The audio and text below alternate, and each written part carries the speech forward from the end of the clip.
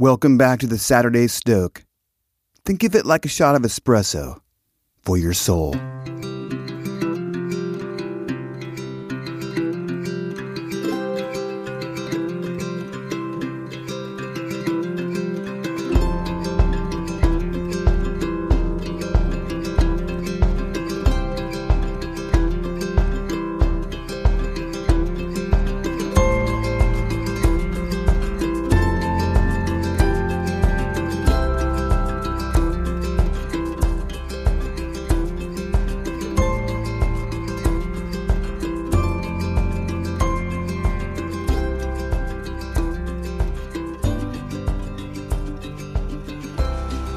Sometimes, all you need is a fire.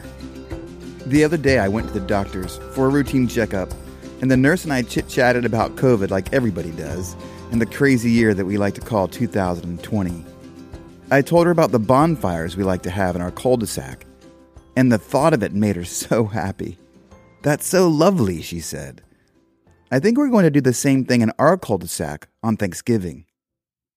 Then she went on to explain how if COVID has done anything positive for our society, it's brought neighbors closer together. She told of how neighbors are meeting up in her cul-de-sac in her neighborhood like never before, sending notes and doing projects together. Of course, I nodded and agreed with everything she said. Bonfires are like a balm for the soul, aren't they? If I'm having a downer of a week, a fire under late autumn skies will lift me up quicker than almost anything. John Muir said, "The glories of a mountain campfire are far greater than may be guessed." The bonfire draws you out of yourself. It gets you a little uncomfortable. It forces you to split wood and work to build the foundation of something that will burn and give warmth and pleasure. It gets you into the cold, but places you within the warmth of good company. It's like a magic enchantment for shattering your defenses.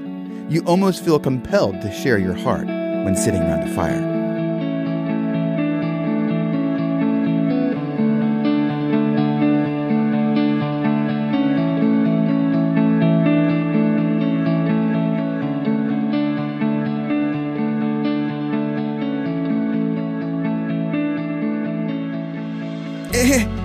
But Tim, you say, surely you can't be seriously admonishing us to go outside and sit in the cold with people we hardly know, or at least know well enough to share the deepest part of ourselves, and strike up random conversations in the hopes that it will brighten our spirits. I mean, doesn't that sound a bit pedantic? As if you're making too great of a cerebral point about something so droll as building of and sitting around burning wood. Ah, yes, I reply. I say, dear friend, on this occasion I don't see your point whatsoever.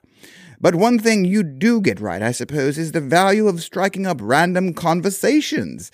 Do you remember when we were children, how talking about everything and anything on deep levels came naturally to us? Don't you recall how easy it was to befriend another child? It was as simple as asking them if they wanted to be your friend. I do believe the bonfire ring possesses that kind of wonderful magic. I think about it often. When did we get so old and stodgy? When did we get so housebound, unable to sit in the dirt with friends and share the goodness of something like a bonfire? If you want to turn the cold months of the COVID year into a blessing for yourself and for others, build a fire ring in the backyard. Buy one at Lowe's. Find some rocks in the woods and make a circle out of them. Gather some wood. You can even buy wood at the grocery store. And grab some kindling. Build a fire and invite your neighbors to sit with you in the cold. And then watch the fire ring do its magic. Stay stoked, my friends.